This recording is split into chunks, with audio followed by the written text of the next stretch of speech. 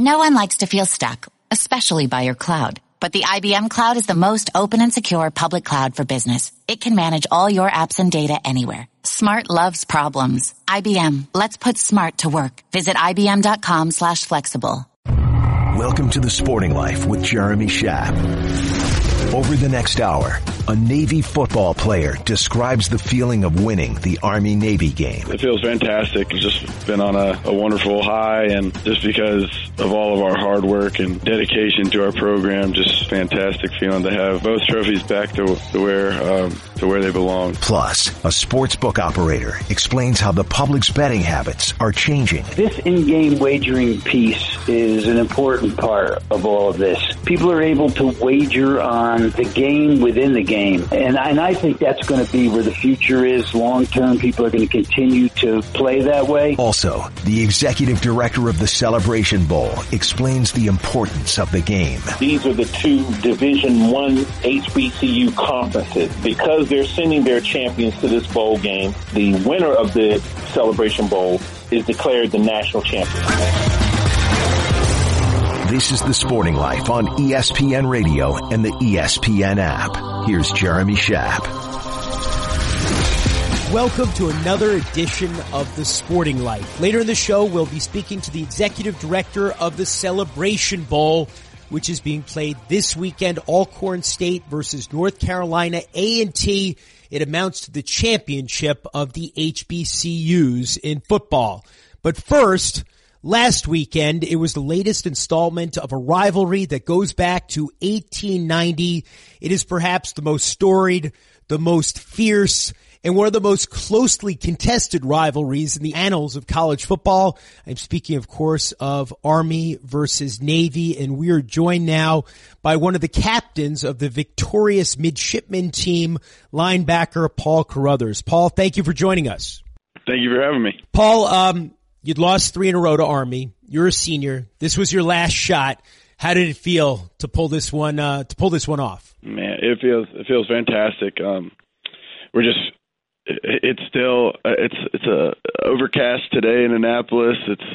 It's rainy, and I can tell you what, it's a sunny day for us here at the Naval Academy, and just for the Navy in general. And that's kind of the way we felt. It's just been on a wonderful high, and just because of all of our hard work and dedication to our program, just so proud of our fans, so proud of our guys, just everyone coming out in support and showing love to our team. And yeah, it's just super exciting. So it is a fantastic feeling to have the trophy, both trophies back to where they belong. So it's very exciting. You guys were down 7-0 at the end of the first quarter and then scored 31 consecutive points.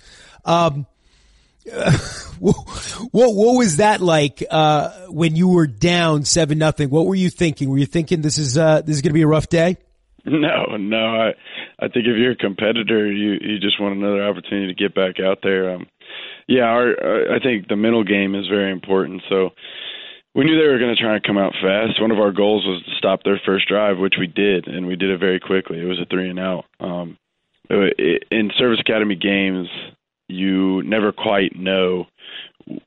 It may seem like we would know what each other's going to do, but there's slight variations, slight changes that occur. And for us, I mean, if you saw how we ran our offense, it did look different. It was still kind of the same concept, but it looked different, which, it worked the entire day. So there's just, after the first quarter, we made some adjustments. Obviously, we were on the field for a long time, just speaking for the defense, and they took out the whole quarter, which is something that our teams like to do. Control the ball, take the clock off, don't let explosive plays happen, things like that. So yeah, it just took some warming up too, and the expect to win mentality did not change though.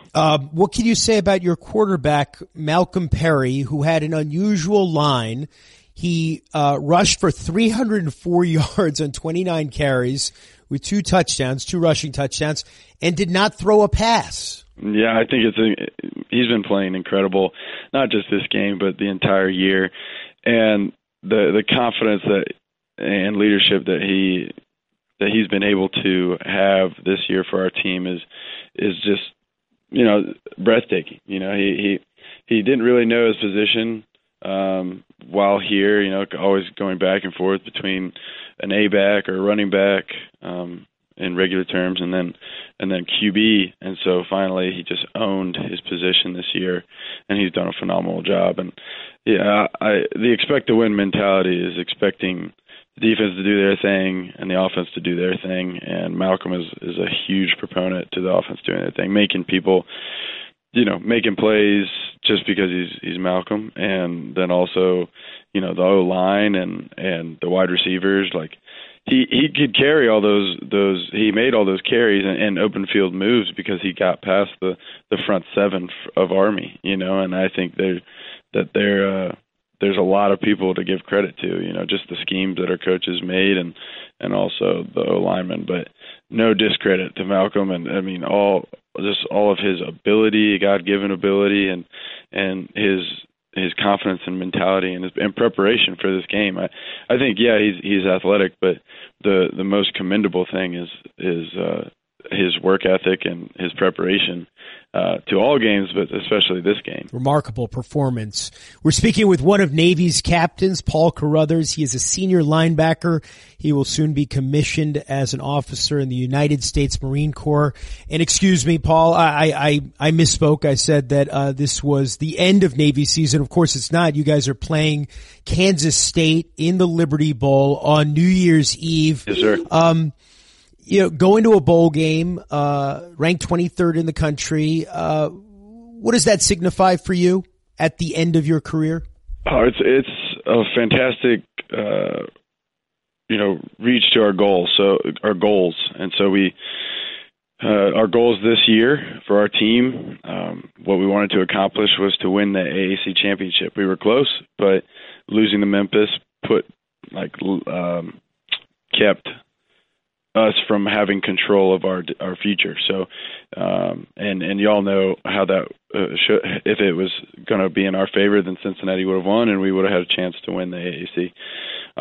But then we didn't get that opportunity, so our focus was on Army, and so we accomplished that goal. And it wasn't just Army; it was the CIC, right? So that was our main goal, was to get the trophy. Commander-in-Chief trophy. Yes, sir. The Commander-in-Chief's trophy was to get that back in Annapolis. And then finally to win a bowl game. So, we chose our words very, very specifically, intentionally, because, getting to a bowl game is fun, but the fun part about football is winning the game, And so when we get to Memphis, and we'll have a lot of events, a lot of cool opportunities that we get to have there in Memphis, thanks to the Liberty Bowl, and those sponsors and those the leadership there. It's still the game, and we have an opportunity to go 11-2, which hasn't been done but once in 120 years of Naval Academy history. So Navy football history. So. That's exciting, and Kansas State, they're a great team. I mean, I was just talking with my coach today, and how we're playing the only team that beat one of the teams in the championships, in the playoffs, basically. So that's exciting to me. I've already watched film. I've already been looking at them, and they're a very good team. So we're excited for the next challenge at this bowl game. Paul, shortly, and you're a senior, as I said, graduating soon. Shortly after you arrived at the Naval Academy 3 years ago, your father, who was a United States Marshal for 26 years, was killed in the line of duty, shot to death. How did Navy football, how did that brotherhood play a role in the process of dealing with the grief and the disappointment and the anger and all of those complicated emotions you must have been feeling when your father was killed? So much.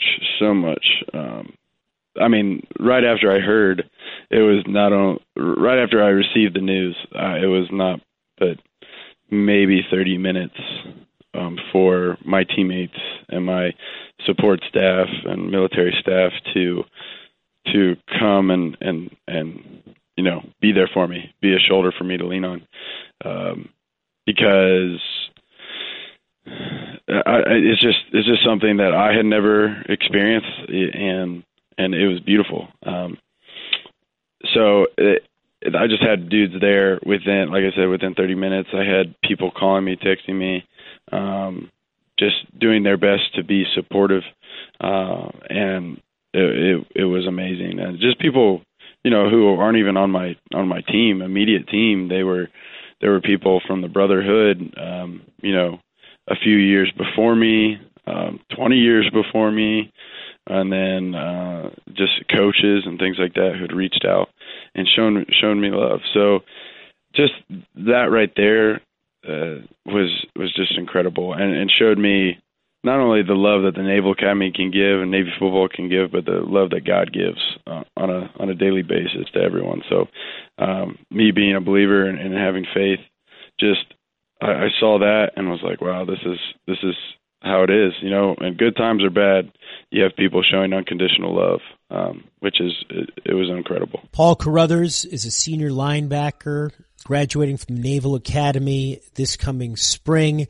His team has just beaten, as we were discussing, Army 31-7, scoring 31 consecutive points, and is taking on Kansas State in the Liberty Bowl on New Year's Eve. Paul, thanks so much for joining us, and good luck in Memphis. Thank you very much. Thank you for your interview, and thinking my story is one to be told. So I appreciate that, and go Navy. This is The Sporting Life on ESPN Radio and the ESPN app.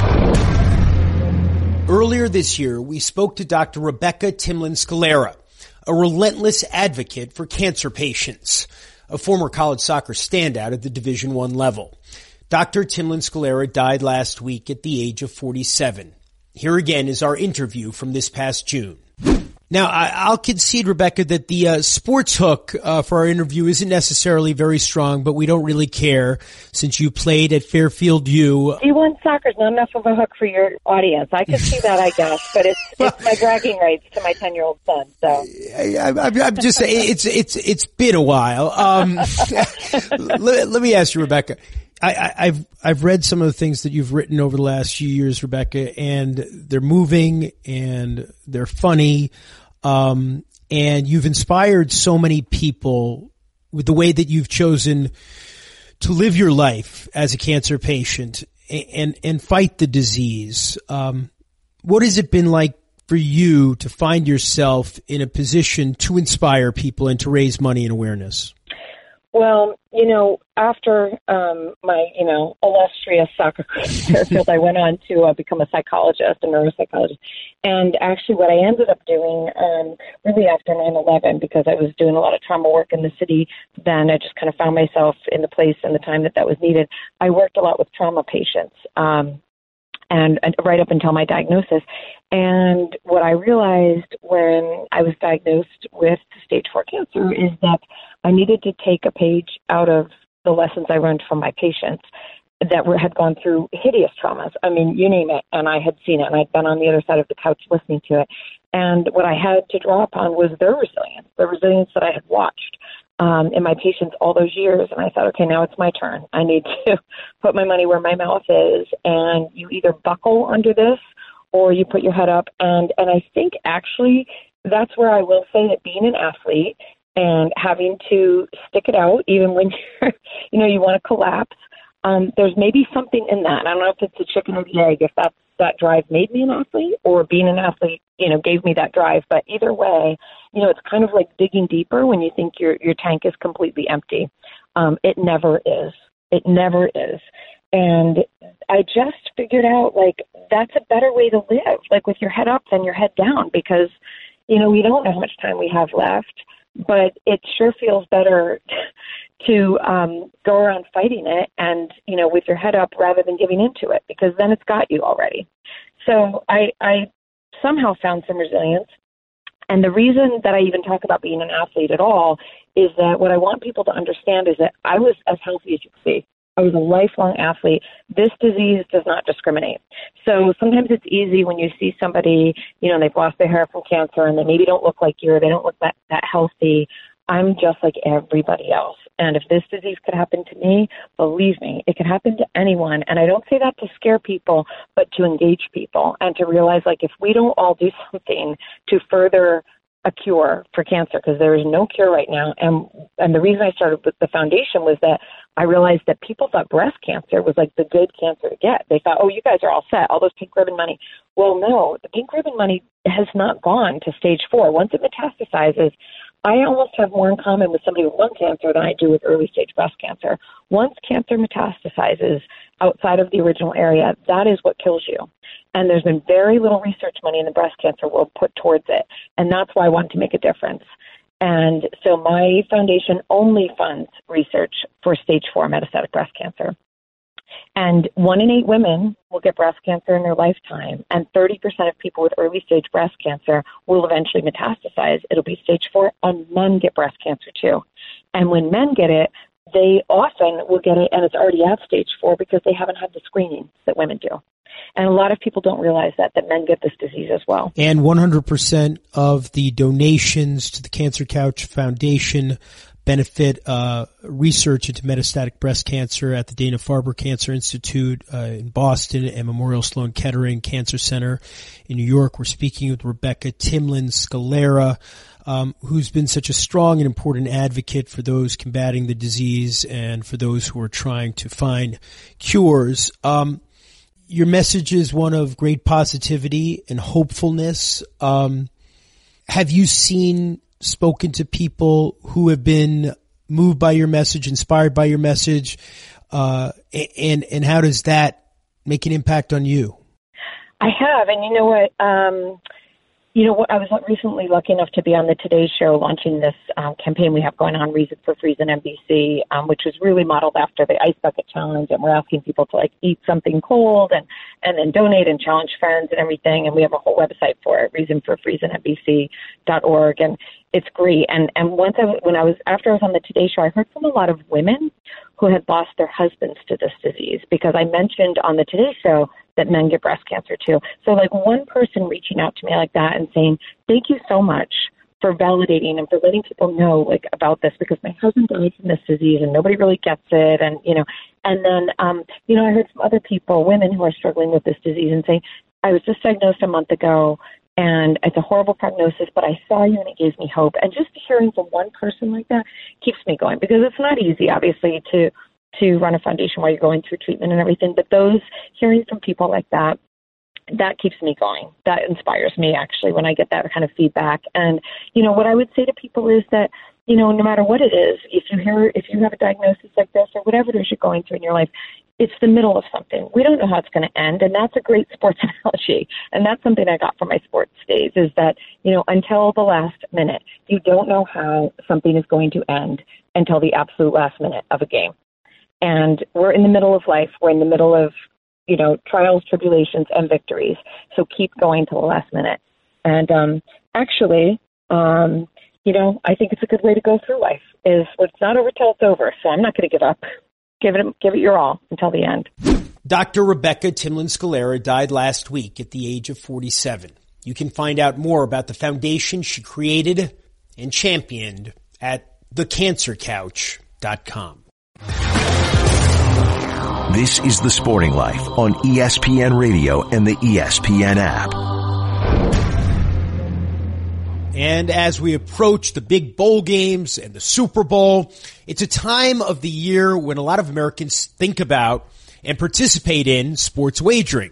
It is much easier to do so now legally than it was even a couple of years ago, with a Supreme Court decision which allowed legal sports wagering outside of the state of Nevada. Some states have already embraced the model and are doing well with it. Others have embraced it and are not doing as well as they had hoped. To discuss some of those issues, we welcome the head of the sportsbook for DraftKings, Johnny Avello. Johnny, thank you for joining us. You're welcome, Jeremy. Johnny, a couple months ago, I was talking to Chris Christie on Outside the Lines. He was a champion of legalizing sports wagering in New Jersey and in other places. And he described it as a success story, particularly for New Jersey. Big picture, how do you think the advent of widespread legalized sports wagering in the U.S. beyond the state of Nevada for the last couple of years is going? I'd say it's going very well. Remember now, we opened up in New Jersey back in July of 2018. That was our first dive into sportsbook wagering, and Jersey's just been a huge success. Now, since then, we've certainly opened in other jurisdictions, some on the digital side, some on the point of sale, or retail, as they like to call it, where the consumer has to walk up to the counter and make a wager. But in all the jurisdictions that we've stepped in, everything is going very well. So to answer your question, I guess with one word, successful. Well, why are some models working better than others? Is it mostly about the availability of online wagering if you happen to be geo-tagged in New Jersey? No question that the digital side or the mobile side is the more successful model. Now, just think about that for a sec. When you approach a state, you're within that state's boundaries. You can actually download the app, you can fund it, and you're off and running with your wagers. In some other areas, you have to actually go into a location, sometimes drive, quite a bit of time to get there, and then go walk up to the counter or walk up to a kiosk and make your wager. So that is not going to attract the masses. That works because, we've done that in Nevada for years. But the digital piece to me is the part of the equation that really gives it the springboard. As I mentioned at the top, we've got the big college bowl games coming up. We got the Super Bowl coming up, the NFL playoffs in a few weeks. What is this time of year like for you now that there's this new component to the industry outside of Las Vegas and Nevada? It's still hectic for me. Those bowl games were released on Sunday, and we had to get those up as quick as possible. And it took the crew a few hours. We all put our heads together and made numbers. So that's a hectic time. Now that those numbers are up, now it's just a daily grind with the college football and college basketball and pro basketball. So not a lot's changed for me. It's still making odds. It's still being in the hectic. One thing that has changed for me, I guess, is that not really on the floor anymore, and I'm not actually, down with the customers. So now I'm more in an office with my crew, formulating odds and different. Yeah, so in that respect, it has changed a bit. Can you give us a sense, Johnny? And again, it's only been under 2 years since we've seen the effects of the Supreme Court ruling allowing sports wagering outside of Nevada, and we've seen some states immediately get on board. Others have plans to do so. A few, I guess, are resisting. But how much bigger is the legal sports wagering business now than it was before this got started a year and a half ago? I think we're just touching the surface. There's quite a few states on board, but there's a lot more to come. Some are still in the process of passing legislation. Some have passed. Some won't, start until next year. So we're just getting started, Jeremy. It's Jersey's a big state and handles great there, and in other places we've gone just recently, in Pennsylvania and Indiana, business has been great, but I think we're just at the start of all this. I mean, we're probably only maybe about 15% through all the states that can possibly come on board. And at some point, I got to think that all states are going to participate. Maybe not all, but 90%, I believe, are going to. So it's really the tension when a state is making this decision about whether to legalize sports wagering, about the adverse effects of more widespread wagering. Most people agree if you legalize it, more people are going to do it. And at the same time, you're eliminating a lot of the motivation to participate in illegal wagering, and the state will benefit because it doesn't collect, obviously, any taxes on the illegal wagering portion. So is that really the subject of the debate, where states haven't made a decision whether they want to see gambling more widespread and more available, which is what will happen, or, if it's happening anyway, let's at least make some revenue on it and control it? Well, states haven't, I don't know sometimes what the motivation is or isn't for the states. Sometimes they're just a little bit slow, to get it going, to introduce it, to put it up for a vote. So it's not everybody is aggressive and wants it now. Some are kind of in a wait and see type of mode. So, when they watch it and they see how it's evolving and they see how we really have strong compliance issues and how we continuously try to do everything right as far as whether it be some gambling, handling people who have problem gambling. We try to do everything we possibly can to adhere to the right things to do and what a state would want to see. So some of those states just have been on the sideline, just waiting to see how this thing goes. But if you've seen it over the past year and a half now, you can see that that it runs well, that it's fun for people that live in your state, and there's money for the state to be made.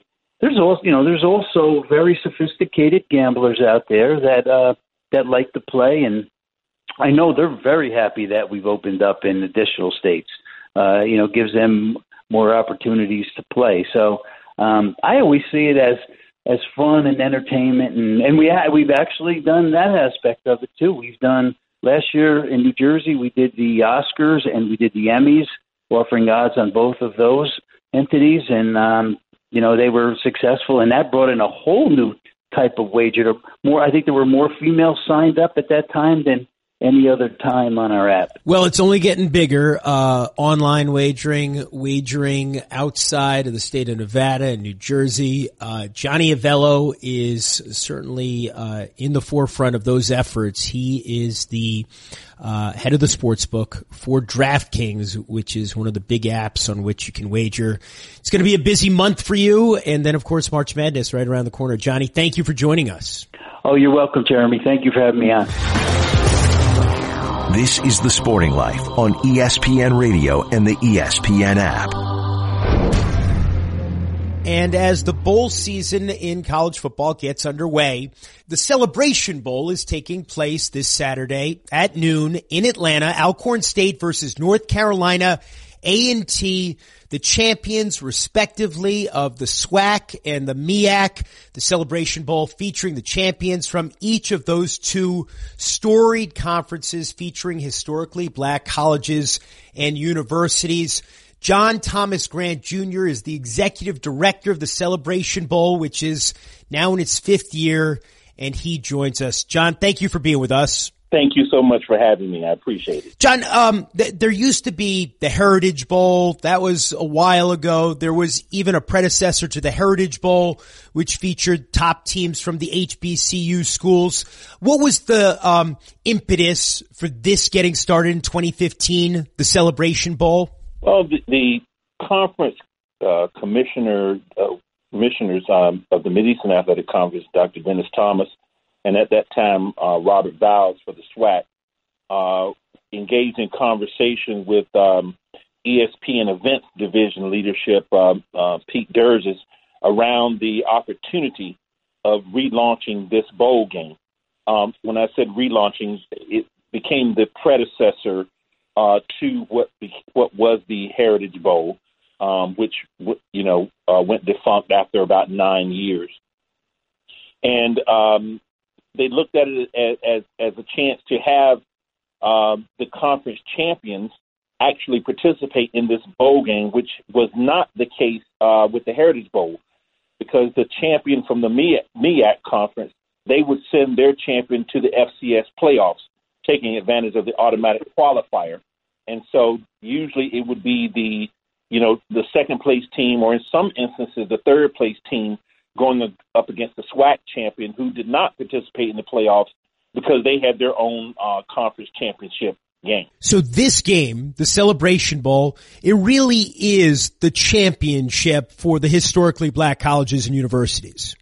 It is the championship for absolutely because these are the two Division I HBCU conferences, and so because they're sending their champions to this bowl game, the winner of the Celebration Bowl is declared the national champion. What kind of interest has there been in the game since its inception a few years ago? The interest has been strong, and we're seeing it this year even stronger than ever before as we enter our fifth year. Our viewership with the game being broadcast live on ABC, being the first game of the bowl season and being a championship game have all added to the interest and viability of the property itself. So this year being in our fifth year, as I stated earlier, the level of enthusiasm, the level of interest from corporations who are interested in partnering and supporting, specifically, more importantly, the fans. Our fans this year, we've sold tickets at a record rate, and viewership has been strong every single year. So without question, when you open the bowl season with a championship game, it creates a lot of interest nationwide. We're speaking with John Thomas Grant Jr. He is the executive director of the Celebration Bowl, which is being played at noon Eastern Time Saturday in Atlanta, featuring Alcorn State versus North Carolina A&T.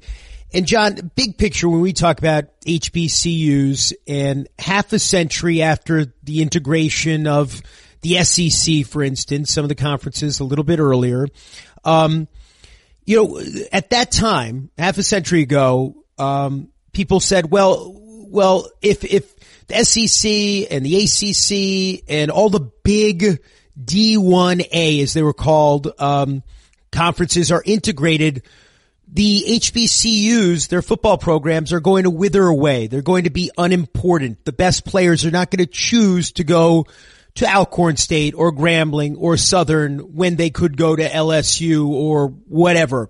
That was the thinking. What, in fact, has happened over the decades? We're seeing a swinging of the pendulum. Players are recruited based on two things. They're recruited on the fact that, one, you can be seen. I mean, television has been an integral part of the growth of college football. Number two is that you'll get an opportunity to play. And when you can play and be seen, those are really key factors, in recruitment. Well, that has changed significantly for us over the years. 5 years ago, when we launched the Celebration Bowl, we were televising 12 games for HBCUs. This past season, this season that we're in right now, we've televised 54 games, HBCU games, as well as creating the stages with our MEAC SWAC Challenge, which is our Labor Day kickoff game, entering its 15th year last year, televised on ESPN, and then add to that the Celebration Bowl, which now coaches can go out there and equally recruit that, hey, you can get an opportunity to play to be in a bowl game and have a bowl experience.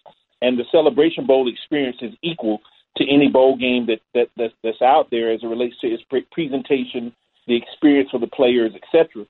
So we're seeing now that the quality of player that's choosing HBCUs is improving dramatically, along with players who may sign to other programs, at FBS programs, but aren't getting the opportunity to play, are transferring to HBCUs. Beyond football, when we're talking about the HBCUs these days, John, we've seen so many cutbacks in terms of state funding for state-sponsored, state-supported higher education.